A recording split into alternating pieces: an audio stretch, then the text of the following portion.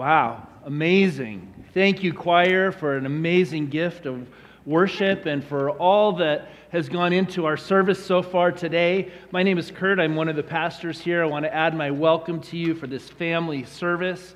Welcome to Faith Covenant Church, where we believe that we can worship God and have fun doing it. Amen? I've just prepared a few remarks for today. It is good to hang out together and with the kids with us in the service and during the sermon time. We just want you to feel comfortable that we're okay with a little motion and movement and noise. If you would feel more comfortable, we do have two family spaces down the hallway. This way we have our rockabye room, and across the lobby that way is our family room, Snelling Hall, where we have the service being live streamed, so you can feel free to make your way into those spaces as well. I apologize for our Christmas display. We usually have our Simple Christmas logo on our Simple Christmas stage, but our center projector is not working today, so we get a simple black wall today.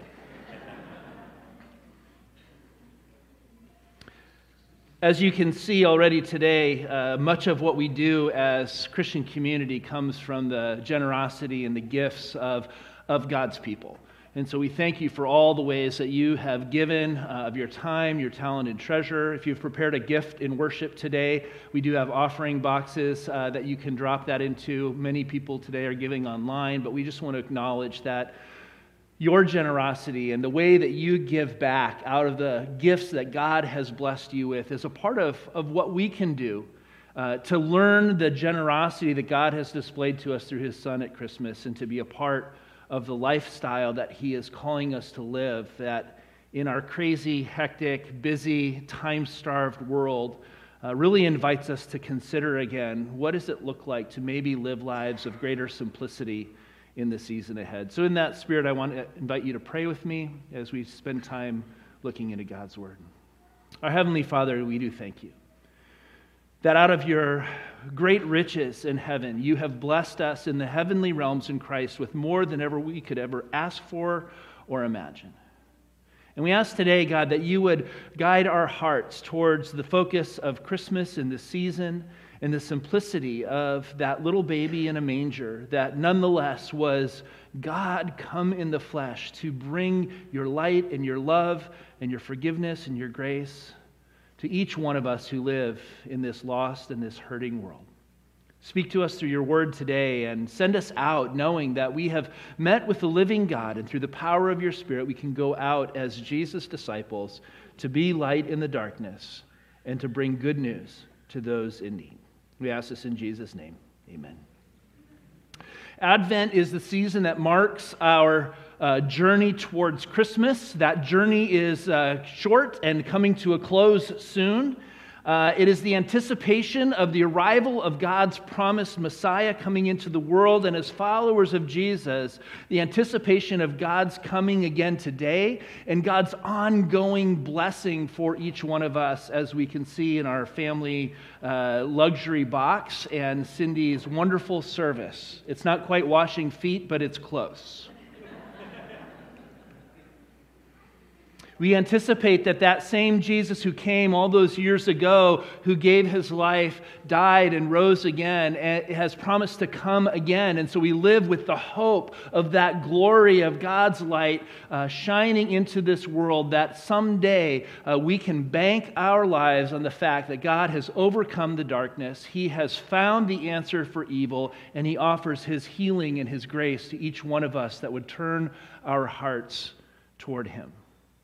Our theme this year is a simple Christmas, and we've been focusing our time in the improbable Christmas character of John the Baptist. He was a part of the Christmas story as the cousin of Jesus who was called by God to prepare God's people for the arrival of Jesus on the scene.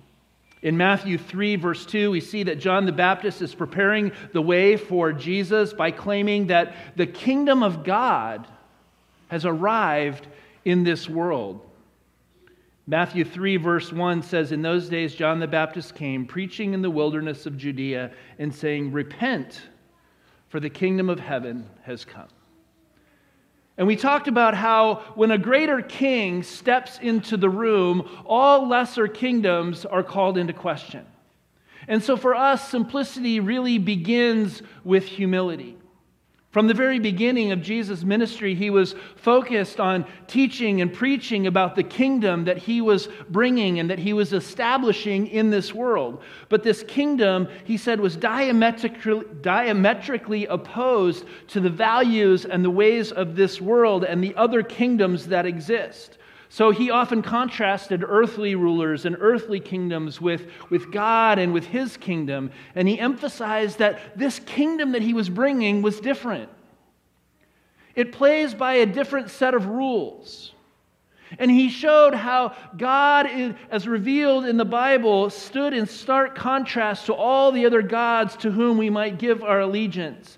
And he began to talk about the kinds of things that actually compete with God in the human heart. John the Baptist is a messenger sent by God to help people be able to recognize God when he arrives. And in Luke 3, 7 through 14, that we've been working through in this season, the advice that he gives to people who have come out to hear him is this. In verse 8, he says, "Produce fruit in keeping with repentance." And then he goes on to say, "To the plentiful, simplicity. To the tax collectors or those who deal with money, generosity. And to the soldiers, contentment." In week 2, we learned how simplicity is essential in order for people who are plentiful like we are to find the life that is truly life and to be able to see God when he arrives in their midst. And then last week, Pastor Dean did an amazing job talking us through how the tax collectors, John advised generosity as the answer to their greed. And for people who deal every day with money, being able to pursue greater generosity is part of the key to being able to find the life that is truly life and to be able to recognize the presence of God when he shows up. And how, whether we realize it or not, our spiritual lives are directly connected to how we manage our money and our possessions. And then in verse 14 it says, "Then some soldiers asked him, 'And what should we do?' He replied, 'Don't extort money and don't accuse people falsely. Be content with your pay.'"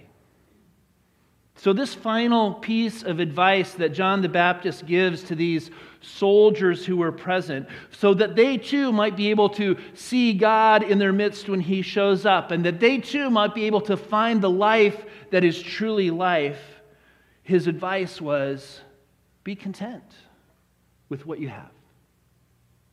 Be content with what you have. Now, we can't be sure who these soldiers were. Likely, they may have been Roman soldiers because Israel was occupied by the Roman army at this point. They could have been soldiers of King Herod or King Philip. But what we do know is that Roman soldiers at that time, historically, were known for the kinds of criminal practices that John is concerned with here. Extorting money, making false accusations that get people to get them thrown into prison in order to get their way. And what we see John saying here is that what John begins to identify is that the source of these kinds of behaviors among the soldiers was actually a lack of contentment in their own hearts. A lack of contentment, John says, is what leads soldiers to use their power and their position to extort money from others and to falsely accuse people in order to get what they want. And if we see these soldiers as examples, perhaps for the rest of us, in some ways we might even say that a lack of contentment is a large part of what leads to the economic disparities that we see, the unfair lending practices, the injustices to the poor and the less fortunate and to those who have less power in the world. In fact, the history of those with power taking advantage of those with less power for the sake of their own wants and their own desires and their own lifestyles and their own increasing power could be the overall context of much of world history and human conflict. Is it possible that one of the primary problems with life in this world and with the brokenness of our human society could be boiled down to a simple lack of contentment with what we have? For us today, I want to briefly highlight 3 things about contentment that we can see in the Bible, and then if we have time, we'll wrap up with some practical ideas about how we too might begin to pursue a greater measure of simplicity in our lives. First, the number 1 takeaway for today is that contentment is a choice. You can choose contentment. In pursuing fruit that is in keeping with repentance, John's advice suggests to us that repentance has to do more with your attitude than with your feelings. Repentance means to turn around or alter course and move in a new direction. It involves our emotions and feelings for sure, but it is not itself a feeling. It is not like sadness or regret or remorse, although those feelings may be present. It has more to do with a willingness to make choices that begin to move your life into a new direction based on the reality of the new information that God has revealed. It produces fruit, John says, that is in keeping with or in line with the attitude of one's heart.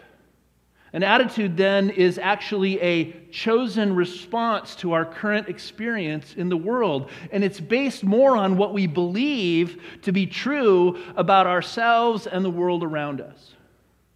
Feelings are simply emotional states that occur in response to certain stimuli or experiences that we have, and while your attitude is more concerned with the goals and expectations you have for your life. It has more to do with your view of the world around you and whether the world owes you something more than you feel like you've been given. And it even impacts your own self-image in the world based on whether you think that the world has treated you the way it should. Now, if we find ourselves moving through life in this world with an attitude of dissatisfaction and a lack of contentment with life as it is, or even with who we are today, sometimes without even realizing it, we can begin to project our feelings onto the things around us, which actually are what prompts us to be purchasing and consuming things more impulsively and emotionally and not based on anything that we actually need. You see, it's in this way that spending and consuming, especially in our plentiful Western culture, can become a kind of compulsive lifestyle. In an attempt to create these positive or pleasurable feelings that we desire, that we associate with whatever products or experiences or TV shows or movies or things that we think are going to give us that next hit or give us that next fix to make us feel better in the moment.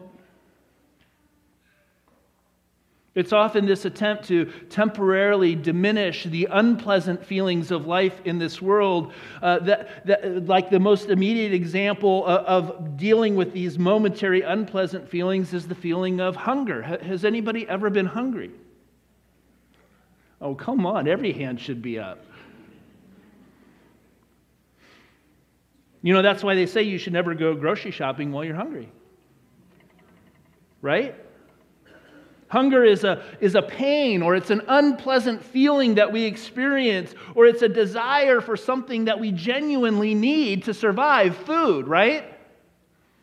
But when we allow that feeling to be what drives us, rather than our own attitude of contentment, we end up making impulse buys, and we leave the grocery store with a lot more things than we actually had on our list. But if you really think about it, isn't it true that we as human creatures live with many hungers in our lives? We hunger for things that we need and that we desire, not only physically, but also psychologically and emotionally as well. And I'd like to suggest for us today that the challenge is to recognize that we can't always control our feelings, but we can choose our attitude, which has a direct impact on our feelings and then the choices we make. And what John is saying to these soldiers is that contentment It's not a feeling you have to go out and find.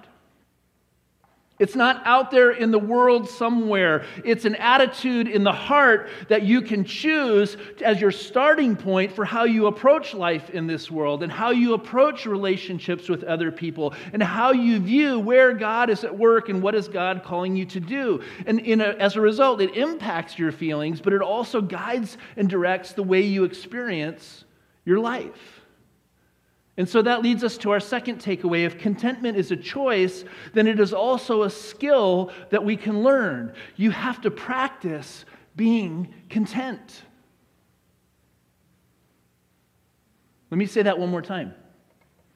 You have to practice being content.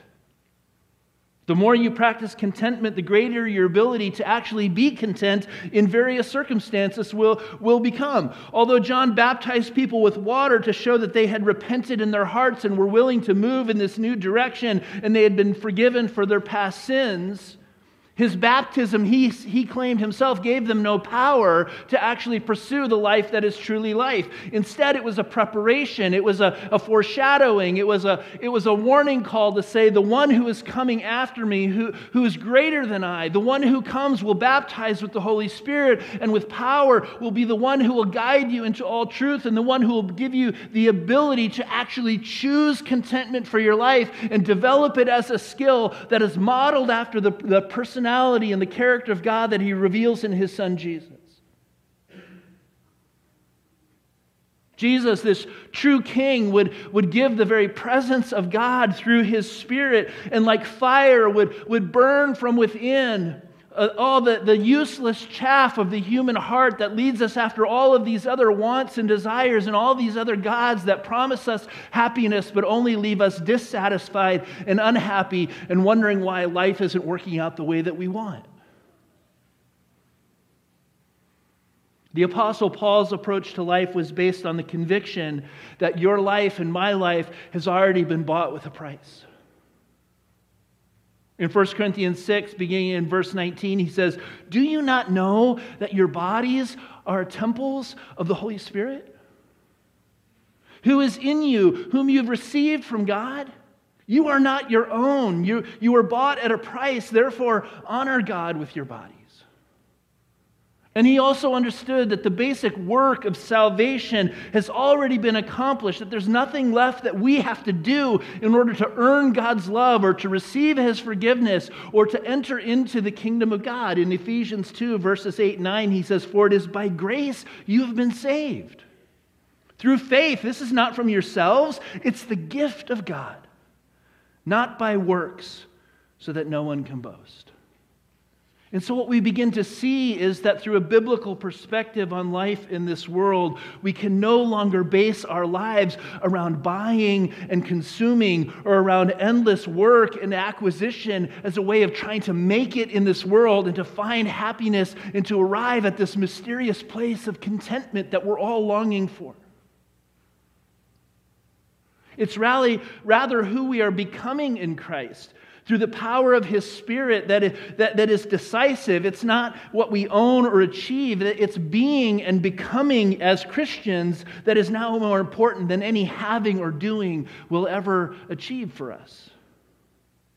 And so our central approach as followers of Jesus in life should be a willingness to accept whatever may come from the hands of God and to receive the life we have as itself the very gift that God has given us.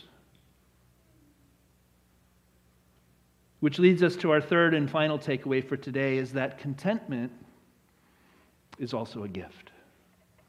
Contentment is a gift. You have to receive the gift of contentment in your heart as a gift of the Holy Spirit. It is something that God will give you if you're willing to allow him to do that work in you.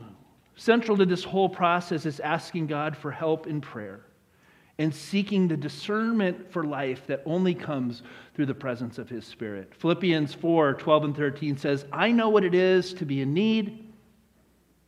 I know what it is to have plenty. I have learned the secret of being content in any and every situation, whether well-fed or hungry, whether living in plenty or want." And his answer is, "I can do all this through him, through Christ, who gives me strength. Now, what if I came to you and I said, I want to share with you that I have discovered the secret of contentment? How much would you pay? How much would you pay? What would you trade? What would you give up if you could have the secret to contentment? I mean, that's worth a lot of money, don't you think? It's worth a lot of time and energy and effort. And yet right now, in the Bible, for centuries, we have seen that Paul has says, in Christ, we have the secret of contentment. And yet we go after all of these other things, thinking that somehow it's going to make the difference. And some of them are very good religious things that we go after, and the busyness of church and all the things that we do to try and make ourselves look good or be acceptable to God or in one another's eyes, when all the while the Bible tells us that the starting point is contentment, not the end game. Can I suggest that much of the dissatisfaction and disappointment that we all experience in this modern life comes from the insatiable logic of perpetual need, that somehow if we meet that need, if we feed the need, that somehow we're going to find peace and contentment and happiness at the end of the rainbow? But do we understand that the more is better philosophy, this attitude of our modern consumer culture, makes it very difficult, if not impossible, to ever arrive at the point where you genuinely can say, I have had enough. What God has given me is enough. You talk to the wealthiest people in the world and you ask them, how much is too much? And their answer is always what? Just a little bit more. Just a little bit more. The illogic of insatiable need from our Christian point of view is what plays right into the such things that the Bible reveals as pride, as covetousness, of lust, of gluttony and envy and greed, and all the things the Bible tells us are the things that get us off track from experiencing the life that is truly life.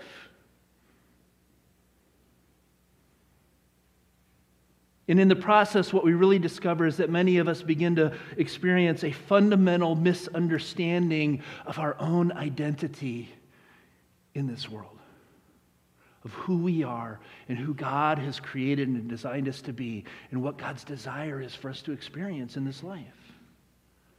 Because if you really think about it, to identify oneself only by the things that one is able to possess or to own and to consume is in effect to lack any sense of a true self at all.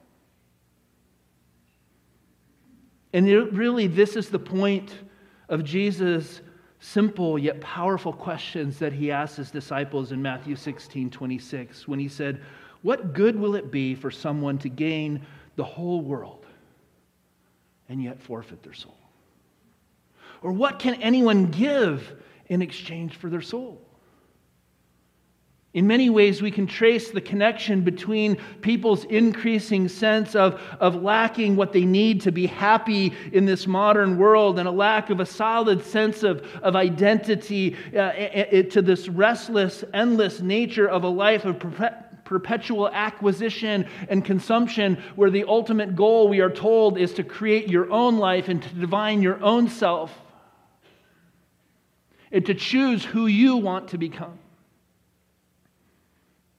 And yet the Bible encourages us in just an opposite way to view life itself as a gracious gift of our Creator God, from which we can begin with an attitude of contentment and gratitude so that we learn how to love and be generous with all the things that God has given us. And it's in this that we are encouraged to express our gratitude in giving ourselves graciously away in love to God and in love to neighbor, which ultimately Jesus said is what fulfills the very law of God. And we can begin to move in this new direction. We can begin to find greater simplicity this Christmas and in the weeks and the months ahead for our church and for our family and maybe even our society, if we recognize that contentment is not the destination. It's the starting point. And it's a choice that you can make. It's a skill that you can develop. And it's a gift that God wants to give you if you're willing to prayerfully receive it. I want to wrap up today with the words from 1 Timothy 6:17-19,